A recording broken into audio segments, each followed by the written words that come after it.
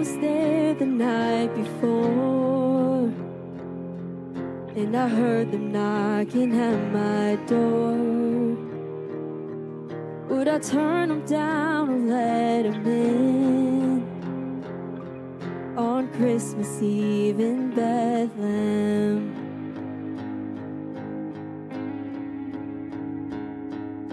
if I was watching over here, when the angel of the Lord appeared, would I believe as the shepherds did on Christmas Eve in Bethlehem?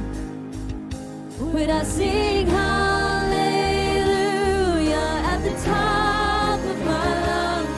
Would I fall on my knees when my soul be overcome? In all of a Savior's birth, the moment heaven came to earth, as a baby boy born of a virgin on Christmas Eve in Bethlehem.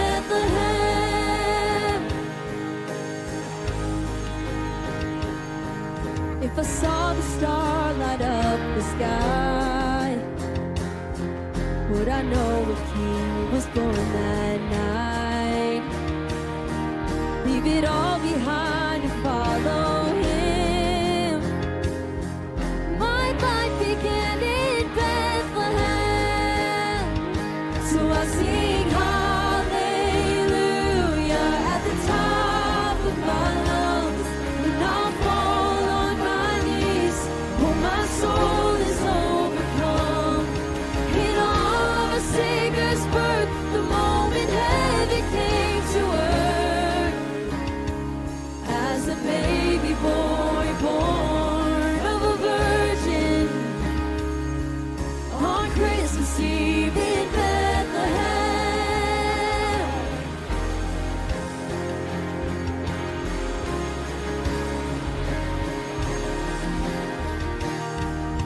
Before the earth will be restored and the Son of God knocks on your door, will you turn him down and let him in? For the day when Jesus comes again, and we'll sing hallelujah at the top of my lungs, and we'll fall to our knees before the Father, Spirit, Son. His kingdom come to earth the moment heaven returns, and all believe, and we will bow before him as the angels sing, oh come let us adore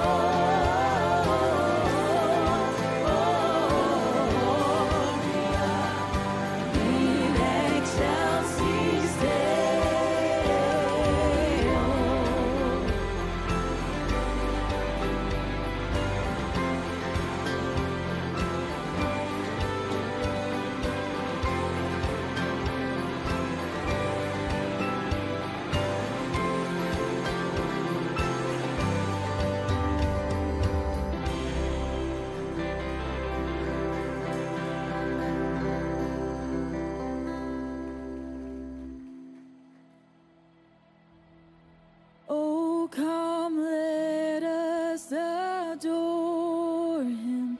Oh, come, let us adore him. Oh, come, let us adore him. Christ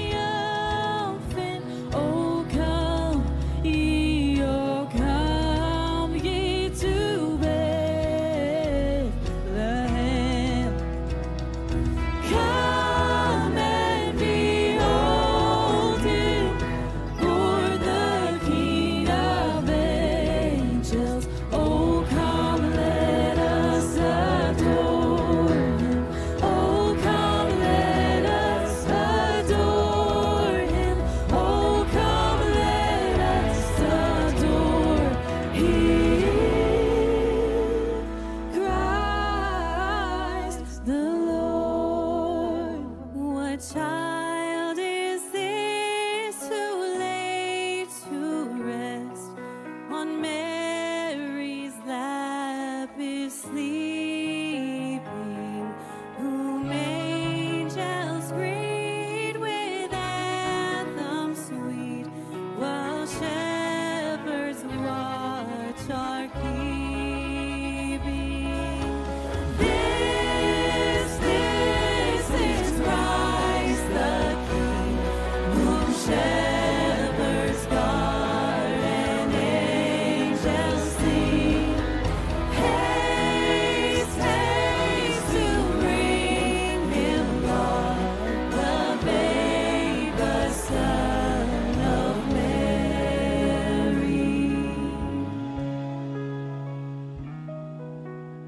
Oh, holy night, the stars are brightly shining. It is the night of our dear Savior's birth. Long lay the world in sin and error, pining till he appeared, and the soul felt its worth.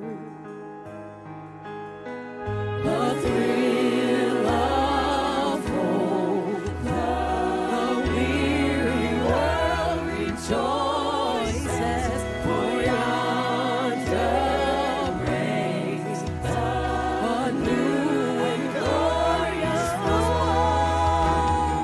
Fall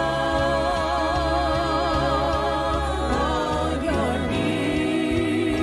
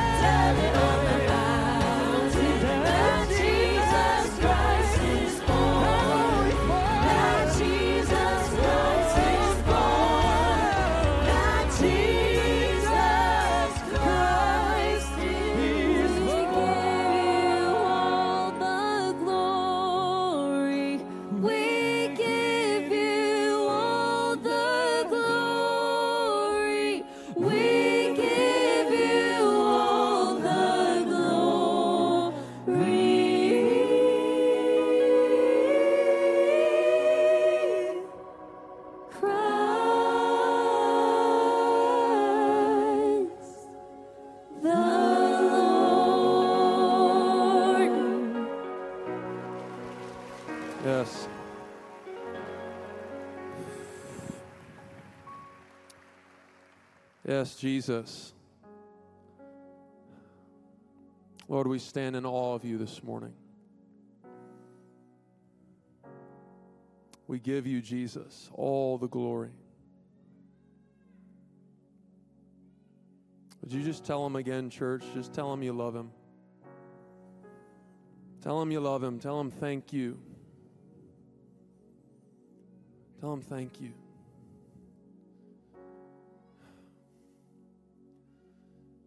Jesus, thank you for the day you came. Lord, thank you for your humility to be confined to a human body, be born as a baby for us. Lord, we do love you. We adore you. Lamb of God, Holy One of God. You, Jesus, are our King. We honor you in this place, and we ask, Holy Spirit, that you would touch our hearts with awe again. That you would get rid of the familiarity with which we bring to the Christmas story, and you'd let our hearts be inspired again by the beauty of Jesus. Lord, we ask for this today, and we pray it in Jesus' name. Everyone said, amen, amen. All right, hey, how about y'all, before you take your seats, just turn to some people and say, Merry Christmas. Come on. Huh. I love it. It's good. Well, again, I want to just welcome everyone. Glad that you're here with us on this unseasonably warm Christmas Eve here in Illinois. But I'm okay with it for a little bit. I would like some snow soon. But again, we just love that you're here, love that you're with us to celebrate Jesus and all that he's done for us. We want to just welcome those of you who are new today. We love new people, and maybe you came to the Christmas production. You know, that was kind of your first interaction here at Northwoods, and you decided to show back up to our Christmas Eve service. We love that you came here, but we also want to see you get connected. So if you're new here today, we want you to be more than just a warm body in a seat, okay? We want to get you connected into this church family. So pull out your phone, text NEW, N-E-W, to that number there on the screen, and that'll help get you plugged in to this church family. And for the rest of you, you guys know, open up the Northwoods app, fill out the connection card, and remember that if you've got any questions or you want more information on anything I mentioned today in announcements, you can get to it right there in the Northwoods app, okay? Quick reminder for all of us, remember that after today, we're shutting the doors around here, okay? We're going to give our staff and our volunteers who've all been working very hard the last few weeks, give them much needed rest and time with their families. And so on New Year's Eve, that Sunday, do not show up here, all right?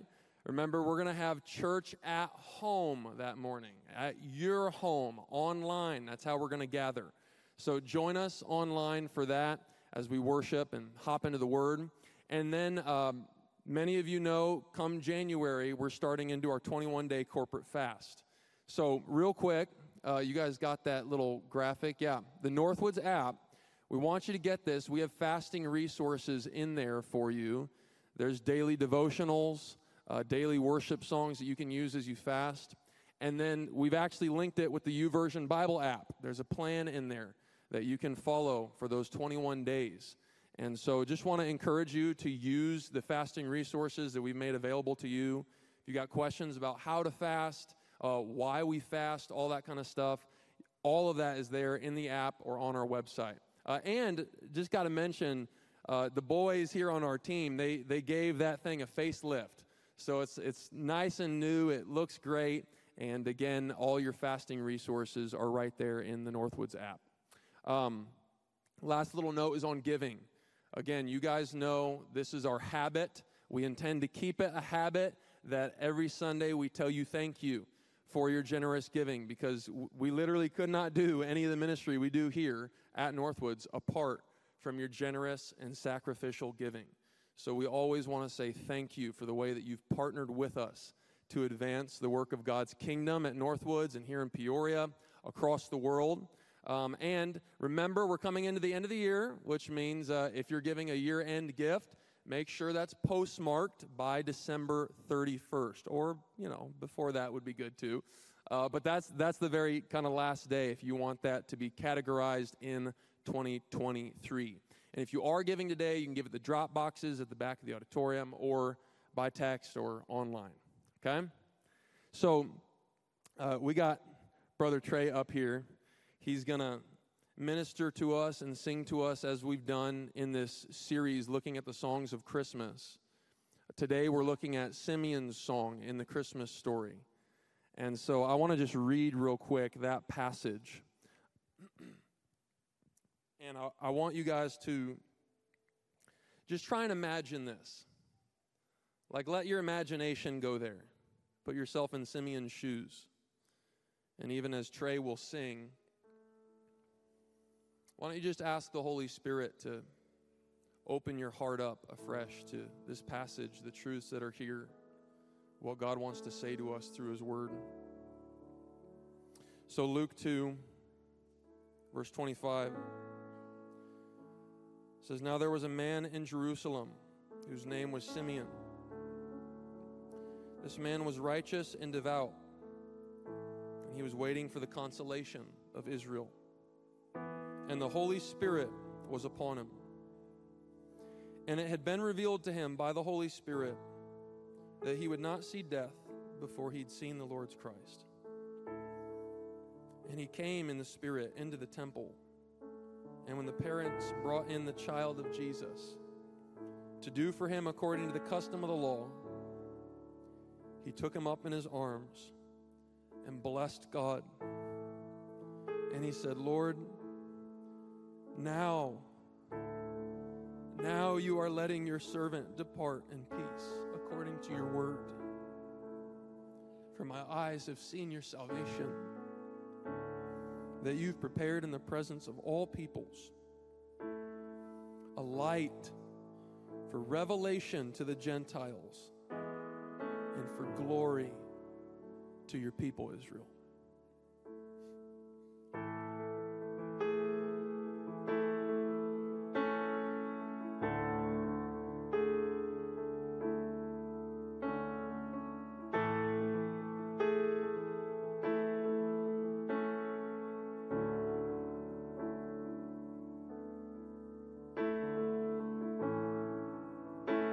The day has come, my eyes have seen your salvation laid before me, which you've prepared for all to see. Your light, your glory here to set us free. Just like you promised, just like the prophet said, the hope of the world is here.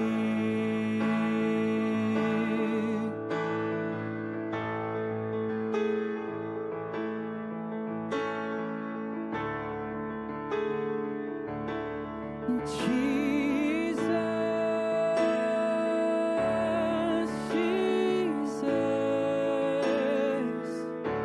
the wait is done.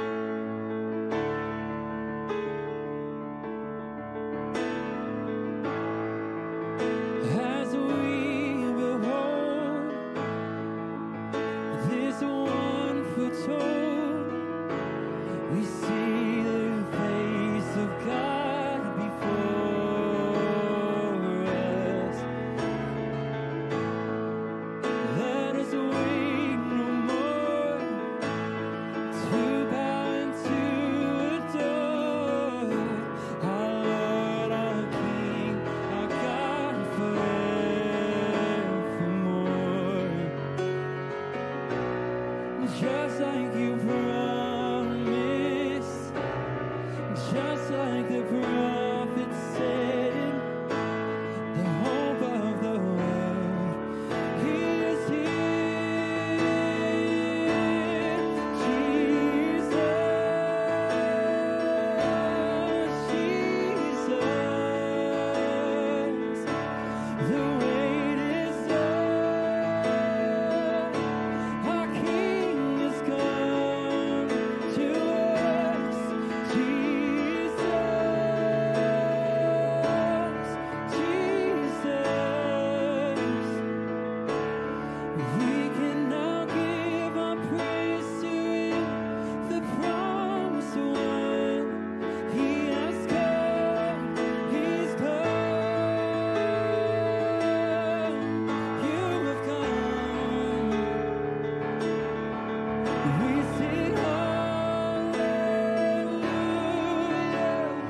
hallelujah.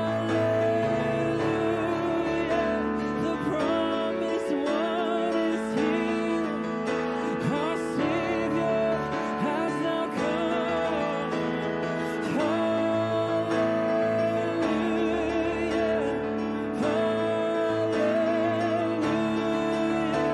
The promised one is here. Our Savior has now come. Jesus, Jesus, the wait is done. Our King has come to us. Jesus, Jesus, we can now give our praise to him, the promised one. He has come, he has come.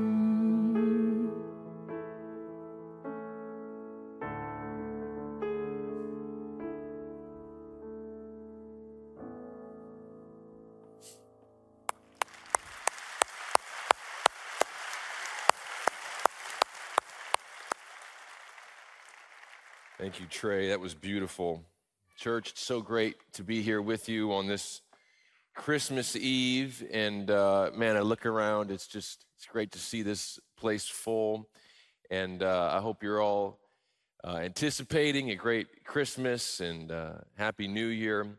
And hey, we got to talk before we go further about the Christmas show. I mean, how about the Christmas show this year, huh?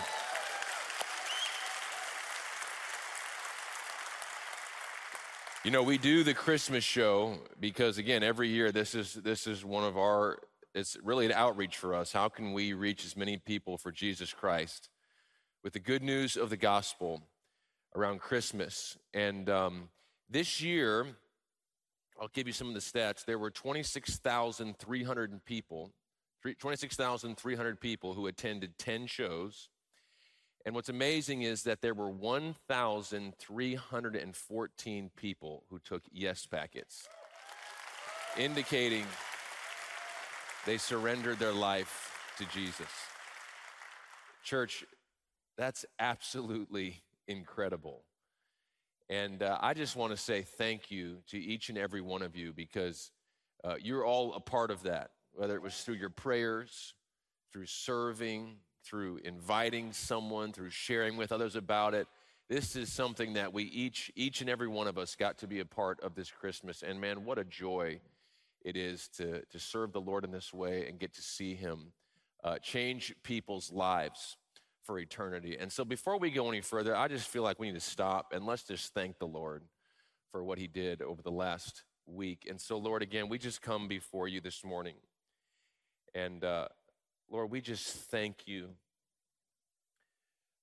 for the eternal impact that we got to be a part of, that happened here over the last week. Lord, may we never lose the joy of seeing even one person come across the line of faith. Jesus, we know that you said in Luke chapter 15 that there is more joy and rejoicing in heaven over one sinner who repents than 99 others who didn't need to. And so, Lord, we know there has been so much joy in heaven over the last week because of what's happened here. And so, Lord, I just pray that we would share in your joy today, in knowing that we got to play a small part in that with you. And so, Lord, again, we come before you and we thank you for what you did over the last week. It's in Jesus' name we pray. Amen. Come on, give the Lord a hand again for what he did. So awesome. And listen, if you're here and you're one of those people that recently surrendered your life to Jesus Christ, if you're here, if you're listening online, let me just say, one of the best things you can do now is get plugged in with the church. This is foundational to your faith, gathering with other believers regularly. Your faith wasn't meant to be walked out alone. You know, in 1972, there was a Stanford professor named Walter Mischel, or Mischel, I'm not sure I'm pronouncing that correctly, but he conducted what has become known as the Stanford Marshmallow Experiment. Have you heard of this? Anyone heard of this? You may have seen people who have redone this in the last several years and on social media, things like that. But this experiment involved testing hundreds of children around the age of 4 on their ability to wait. So the researcher would bring each child into a private room, sit them down in a chair, and place a marshmallow on a table in front of them. And if they didn't like marshmallows, he'd give them chocolate instead. And he'd put it on the table in front of them. Then he would say, now I have to leave the room. And you can eat the marshmallow now if you want. But if you wait till I get back, when I come back, you can have 2 marshmallows. So the choice is simple. 1 treat now, but if you wait, 2 treats later. Then the researcher would leave for a period of 15 minutes. Now, to sum up how most kids fared, I'll show you one clip of a kid.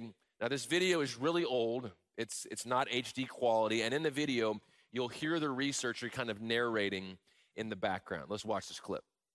Do you like marshmallows? Now, this kid is wonderful. You don't like marshmallows? Look at that face. Do you like chocolate? Yeah. Okay, well, I love chocolate. the treat you have won is a chocolate. But, if you wait till I come back, you could get 2. You could eat this now. I have to go check my car. And when I come back, if you wait, I'll give you 2 of them. Okay. So you can eat it now, but if you wait till I come back, you have 2. Second time. Okay? You think you can wait? Okay. So I will be back in a few minutes. So you can eat it now. 4 times. But if you wait, you're going to have 2 of them. Okay, I'll be back soon. I'm not out of the door.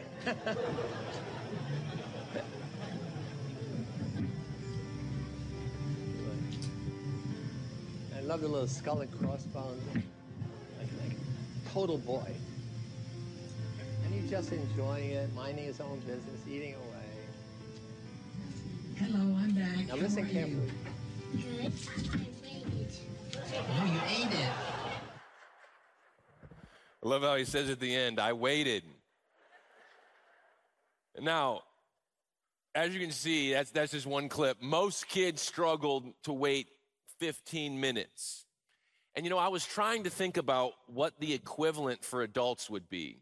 And so I think it would be similar if when you woke up in the morning, a researcher came to you and said, all right, you can have 1 cup of hot coffee now, but if you wait, I'm going to leave for 2 hours, and when I come back, if you wait, you can have 2 cups of hot coffee. But here's the point. Waiting is hard. I don't know about you, but when I have to wait, I rarely do it well. I want to ask you this morning, how well do you wait? How well do you wait? Now, I know that might be kind of a hard thing to diagnose on your own, but let me give you a few everyday scenarios that will help you diagnose how well you wait. So here's the first scenario. You're in the drive-through line at your local coffee shop, and the driver in front of you gets their coffee, but then decides to have an extended conversation with the barista. Do you get excited that they're experiencing community in the drive-through line? Now, do you think about pulling up alongside of them, rolling down your window and saying, let me join in too? Or do you fantasize about ways that you can wedge your car between them and the window? I kid you not, this almost exact scenario happened to me yesterday. And I was kind of in a hurry, so I was picking up a tea, and so I went there, and I'm in the drive-thru. It's taking forever. I'm in a hurry, and the guy in front of me, he's not in a hurry at all. So it's one of those things where I pull up, and I'm right behind him. The car in front of him moves, and then moves again. Now, we're almost at 2 car lengths of space in front of him. He's just sitting there. I'm sitting there going, what is this man doing? Now, my wife has taught me, John, don't throw your hands up in the car at people. Please don't do that. So I've adopted other strategies. Sometimes I just do this. Sometimes I just stare straight ahead. So, he'll pull up a little bit at a time. I'm just like, this guy doesn't get it. So finally he gets up to the place where he orders, and I have my window down. I'm kind of listening because I wonder what this guy's going to order. He goes, I'd like 2 pairs of egg bites, warmed, but also toasted, please. Banana bread, latte this, latte that.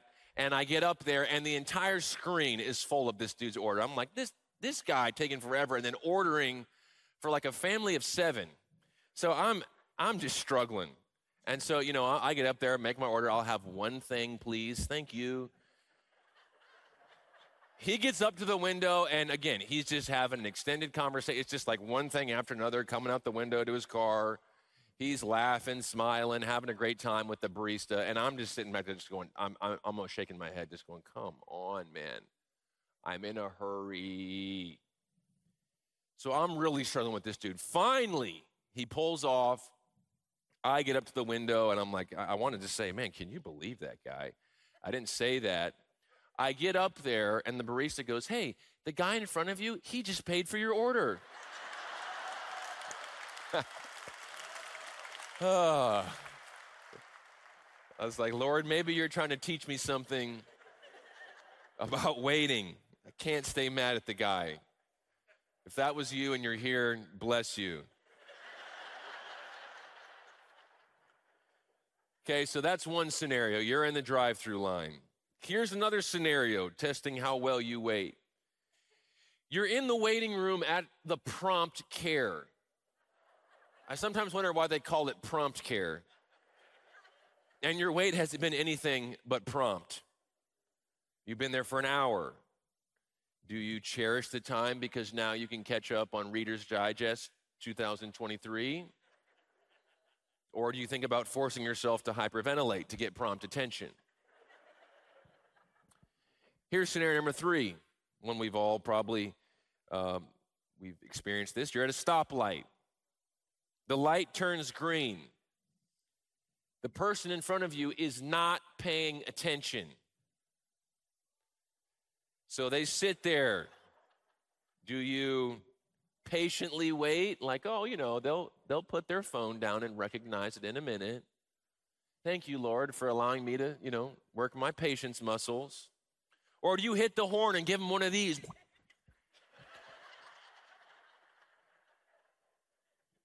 One author suggested that we need to create a new unit of time. We have the nanosecond, but he suggested another measure of time called the honkosecond.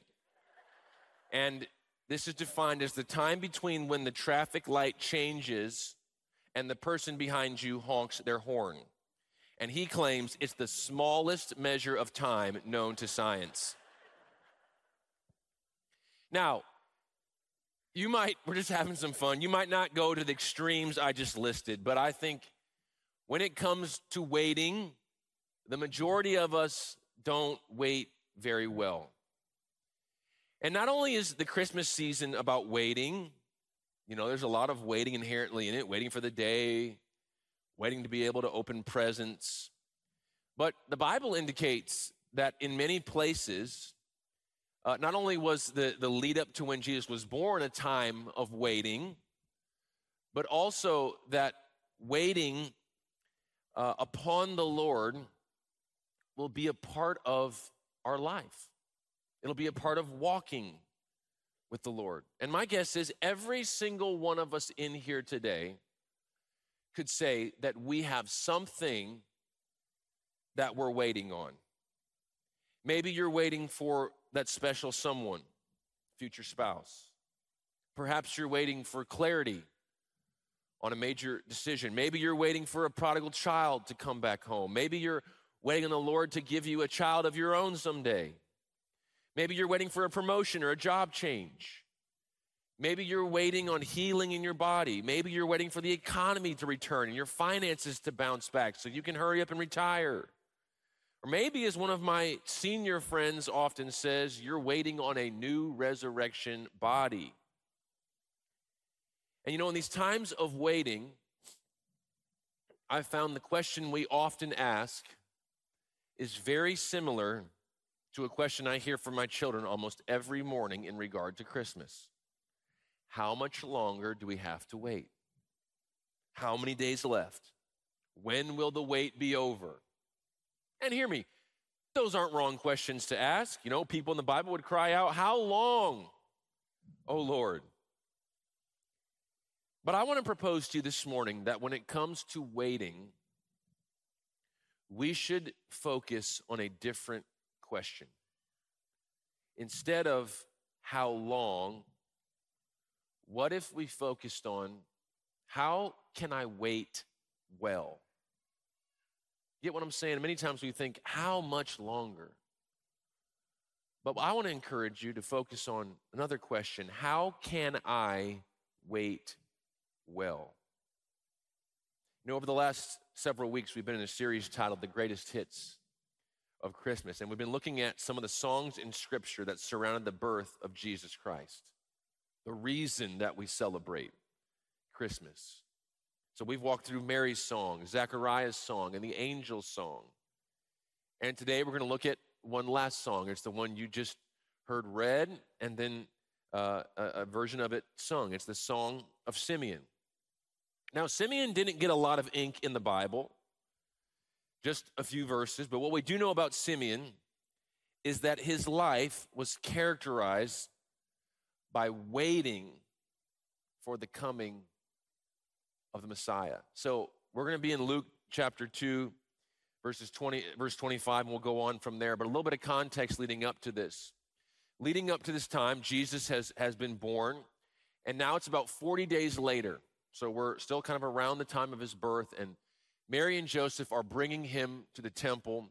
They're going to not offer him as a sacrifice, but they will offer a sacrifice in keeping with the custom of the law. And so they're coming to the temple, and on the very day that they're there, Simeon is there. So we'll pick the story up in Luke 2, verse 25. It says, "Now there was a man in Jerusalem called Simeon, who was righteous and devout."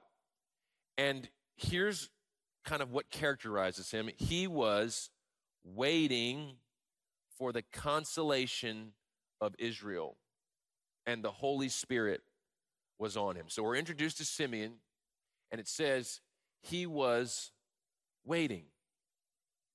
Waiting for what? The consolation of Israel, which simply means the coming of the Messiah. You know, in those days, it was understood that the time preceding the coming of the Messiah would be a great time of suffering. And so the consolation of Israel means the one who will come and end the suffering. The Messiah. We know that to be Jesus Christ. So Simeon, as we pick up the story, he's waiting on God. And isn't that where many of us are today? Maybe you're here and you've been praying and praying about your situation. And it seems like, man, I just haven't seen God move yet.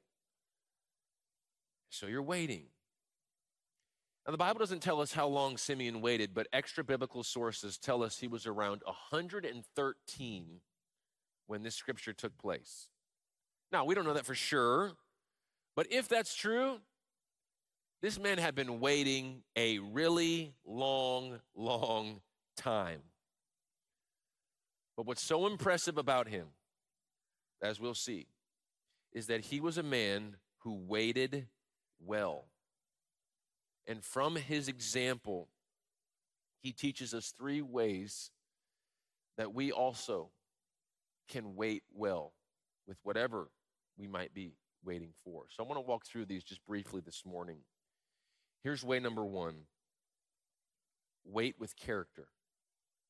If you want to wait well, wait with character. Look back at verse 25 again and the 2 words that it uses to describe Simeon. There was a man in Jerusalem called Simeon who was righteous and devout. Righteous and devout. In other words, even in his wait, he was a person of character. And I think this stands in contrast to some of us who are waiting. You know, I've often found, as I just shared, that waiting tends to bring out the worst in me. It's in the waiting that we're most often tempted to do things we might not normally do, trying to control the situation and make it, whatever it is, happen. And when we do this, we often sacrifice our character in the process. I remember one Christmas, I think it was around the year 2000, I was 12 years old, and I had asked for a Game Boy Color, so handheld video gaming, all right? This was cutting edge back then, okay? We didn't have Nintendo Switch. We had a Game Boy Color, and the thing that set it apart was that the screen had color. So I asked for this, and one day I saw a present show up under the tree, about the same size of a Game Boy Color box, my name on it. So day after day, I'm waiting, and the days are going by like years. I mean, it's excruciating. Now, I know, and we all know this, it's kind of like one of the unwritten rules of Christmas. You don't go open gifts before Christmas comes. You just don't do that. That's understood in our house too. But then one day, I felt I cannot wait any longer. I'm going to die if I have to wait any longer. This isn't good for my heart. So one night, I'm justifying it. I crept down to the tree. I pick up the box, move it around a little bit, look around, make sure no one's watching, no one's down here. And then I do that little fancy trick where you kind of just slowly peel off some of the tape and just kind of lift the corner flap there, right? I'm not trying to teach anybody how to do this. Don't do that. But I look in and I can see the font. I know when it says Game Boy Color, you know, it had Game Boy, and then the color was kind of this like scribbly crayon type font. Every letter had a different color. And I can see the last couple letters of color. So, cha-ching, score. I have a Game Boy Color. This is amazing. But then I started thinking about, okay, now how am I going to fake being surprised on Christmas morning? And what if my parents ask me, like, you know what this is? Am I supposed to just say no and lie about it? Like, how does this happen? Like, I've already kind of disobeyed them to get to this point, so I might as well just keep going with it. But you see, as a kind of a silly example, but I had to disobey my parents to really, to see. But I use it to show that it's often when we're waiting that we're most prone to sacrifice our character. And let me just say to you this morning, whatever you're waiting on, it's never worth sacrificing your character for. Let me challenge you to wait with character, honesty, integrity, purity. You know, sometimes, this might not be true across the board, but for some of us, sometimes we think we're waiting on God, but the reality is He's simply waiting on us to develop the character needed to handle what we're waiting on. For example, maybe you're here and you want that promotion. There's a person in front of you who has it. You think, I should have that job. You want that extra responsibility and influence that comes with it. And you know what? Maybe you have the talent to do it. But God knows that often our talent can take us further than our character can sustain us. And this is often why you see people who have immense talent who blow up their lives and families. Why? How did it happen? Why? Why does this happen? Because they had talent, but they lacked character. So let the weight, whatever you might be waiting on today, let the weight develop in you character. Because you know what? What God is doing in us while we wait is as important as what we are waiting for. I love what it says in the book of James. It says, consider it pure joy, my brothers and sisters, whenever you face trials of many kinds. I think we could say that waiting is often a trial because you know the testing of your faith produces perseverance. Let perseverance finish its work so that you may be mature and complete, not lacking anything. See, often God uses the wait to refine us and mature us so that we're not lacking anything. So waiting well means wait with character.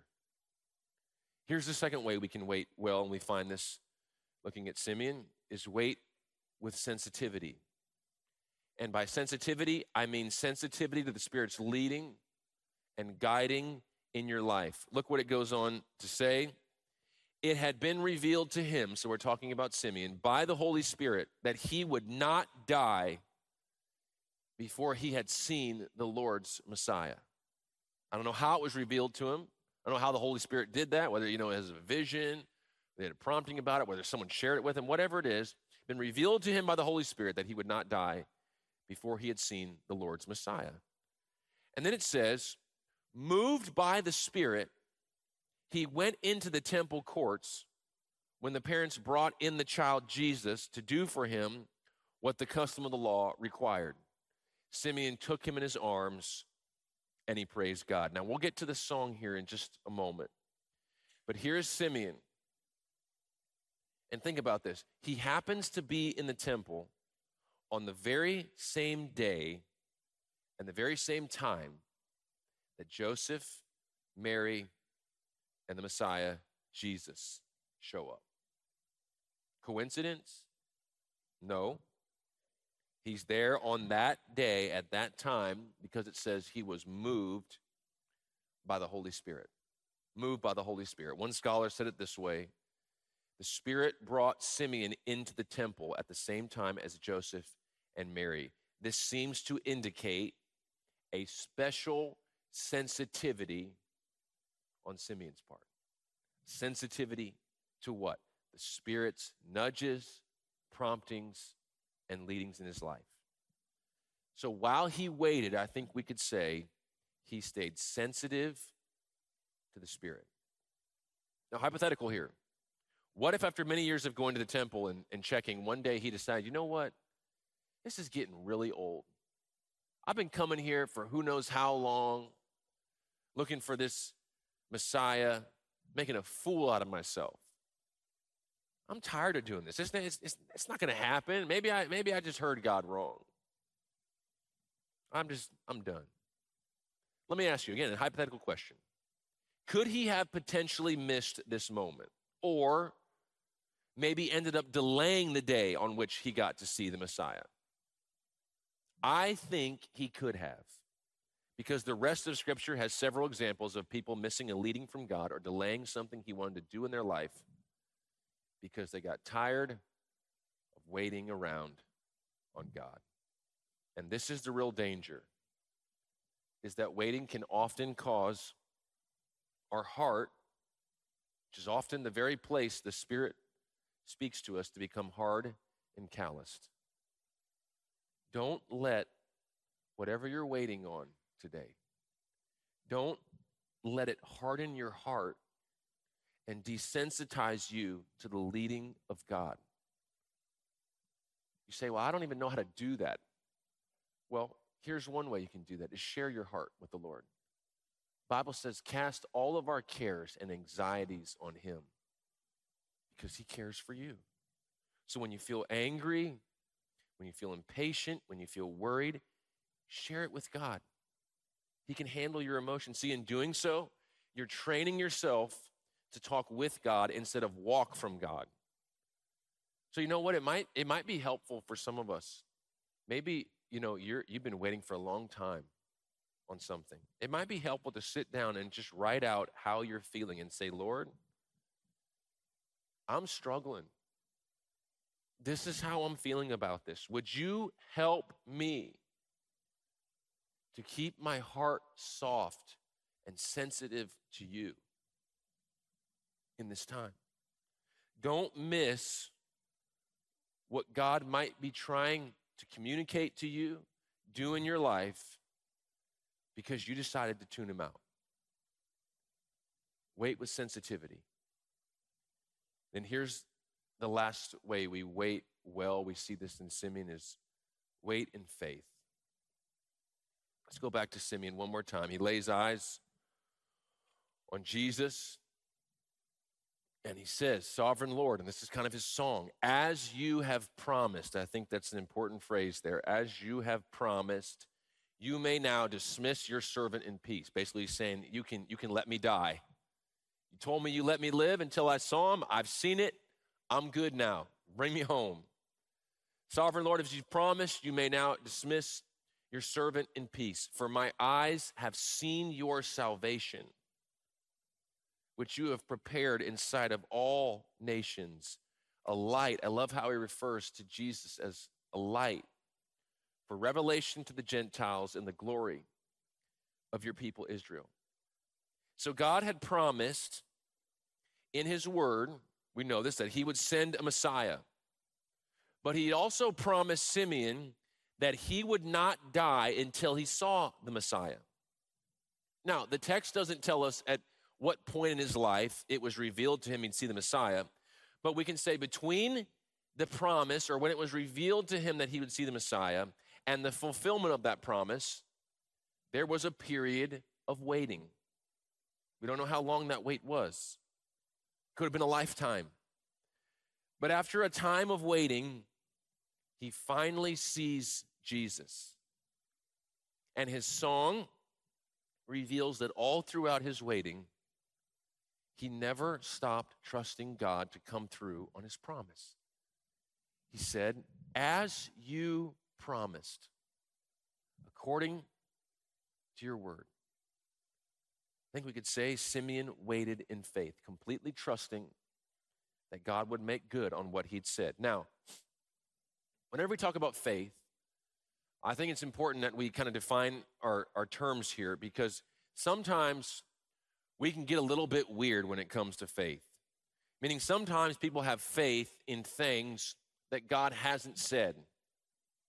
So that would be similar to me saying, my brother Nathan down here, Nathan, I have faith, and then telling all of you, I have faith that anytime snow hits my driveway this winter, my brother Nathan is going to come and he's going to take care of it. He's going to shovel it, whatever.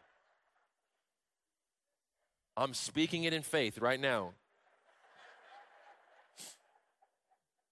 But then let's say you ask me the question, well, John, did Nathan say he'd shovel your driveway? Well, no, but I just got faith that he's going to do it, and I'm standing in faith. He's going to shovel my driveway. Okay, that's not faith. That's delusion. See, faith is always connected to what God has said. Look at what Romans 10 says. I think I've showed that I love this verse. So then faith comes how? By hearing, and hearing by the word of God. Faith is always connected to hearing what God has said. Okay? So, listen, if God has revealed something to you and it aligns with his word, be like Simeon. Hang on to it. Walk by faith. Trust God's timing. His timing is not ours. You know, I heard about an economist who had read about the scripture in the Bible that says, A day with the Lord is like, a day here is like 1,000 years with the Lord, and 1,000 years like a day. And so the economist, had read that and just was speaking to the Lord one day and said, Lord, it says in your word that kind of like a 1,000 years, a minute is kind of like 1,000 years, man. And so that means that like, $1 million to us is kind of like a penny to you. I think I said that wrong. 1,000 years here, kind of like a minute to the Lord, right? So he said, if $1 million, $1 million to us is kind of like a penny to you.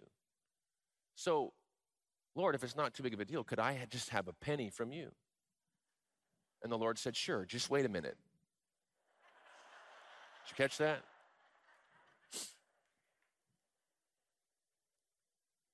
His timing is not ours, but we can trust his timing.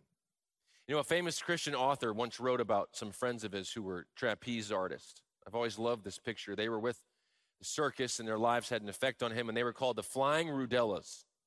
And one day they told this author that there's a very special relationship between the flyer and the catcher on the trapeze. Now, I'm going to ask the media guys if they can bring up this picture, okay? So the guy with his knees wrapped around the trapeze thing there, he's the catcher.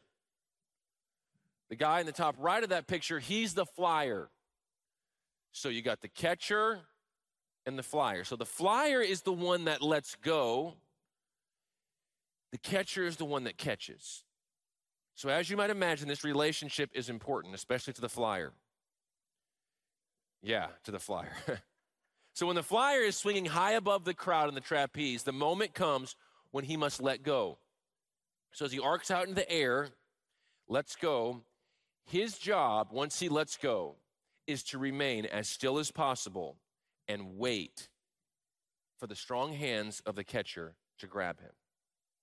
Trapeze artist told this author, the flyer must never try to catch the catcher. The flyer's job is to wait in absolute trust that the catcher will catch him. The flyer must wait. Now, in that picture, bring that picture up if you can, one more time, guys, down in the media booth. I want you to think about this relationship here. In that picture, I want you to picture God and you. Okay? God is the catcher. We are the flyer. You are the flyer. And so it's our job to trust God when we're waiting that he's got us. But so often in the waiting, what happens is we start flailing around trying to make things happen, make up our own plans, and even worse, give up. Listen, if you're waiting and the Lord has promised something, don't give up. Stay the course. God's got you. Love the scripture in Hebrews. Let us hold unswervingly to the hope we profess, for he who promised is faithful. We serve a faithful God, and you can trust him. And Christmas is the reminder that God is a promise keeper. As we come into Christmas, I want you to think about the fact that all of creation had been waiting in great anticipation for the coming of the Messiah. And at Christmas, we are reminded that God can be trusted in the waiting because he sent Jesus, the light of the world, to come and save us from the penalty and power of sin. Love again what Simeon said about Jesus. He called him a light for revelation to the Gentiles and the glory of your people, Israel. And so this Christmas, whatever you might be waiting for, I want you to turn your focus and your attention to the light of the world, Jesus.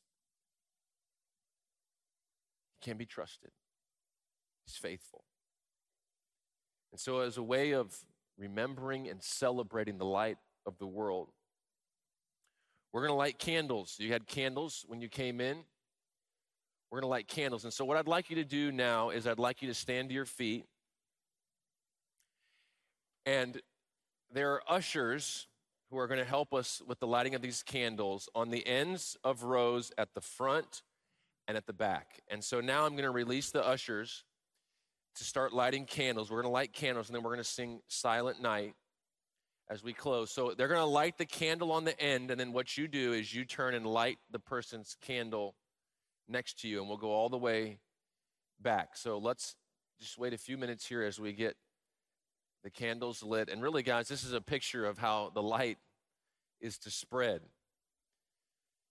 So we'll light our candles, and when all the candles are lit here, we'll sing Silent Night together.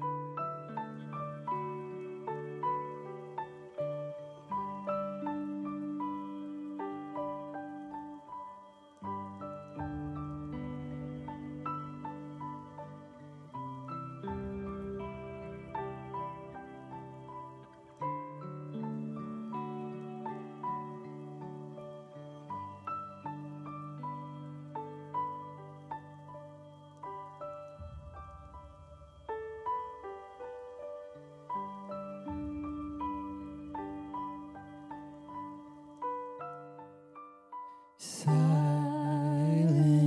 night, holy night, all is calm, all is bright, round young virgin mother and child, holy infant so tender and mild, sleep in heavenly peace,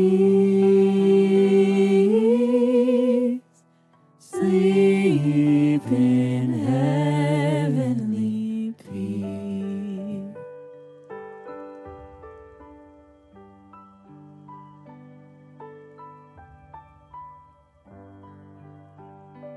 Silent night, holy night, Son of God, love's pure light, radiant beams from thy holy face. With the dawn of redeeming grace, Jesus, Lord, at thy birth,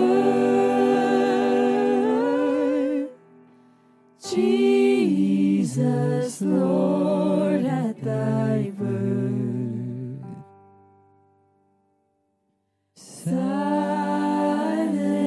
night, holy night, shepherds quake at the sight, glory stream from heaven afar. Heavenly hosts sing hallelujah. Christ the Savior is born.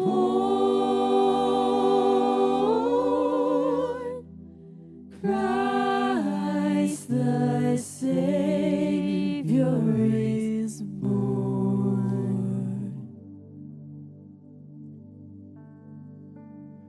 Jesus, as we look around the room this morning and see all the lights,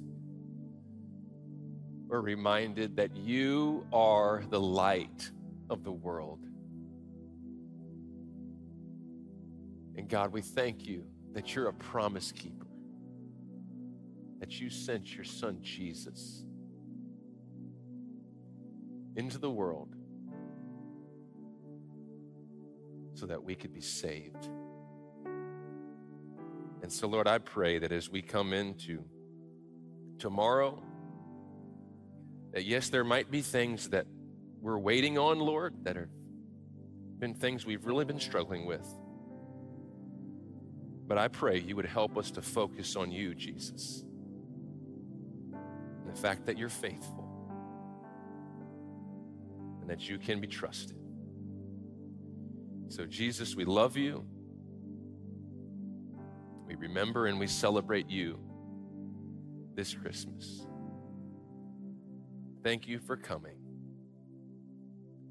And we all look forward to the day when you will come again.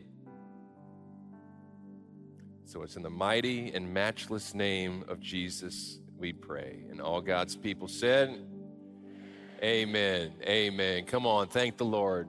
You can't really clap, can you? Thank you, Lord. We love you. Guys, thanks so much for being here. I hope it's been a blessing for you to be here with us. It's blessed my heart to be with you on Christmas Eve morning. So good. And hey, on your way out, you can blow your candle out and you can hand it to someone on the way out. I hope you guys have a Merry Christmas. We love you all. Have a great Christmas and a Happy New Year. And we'll see you back here January 7th. Love you guys.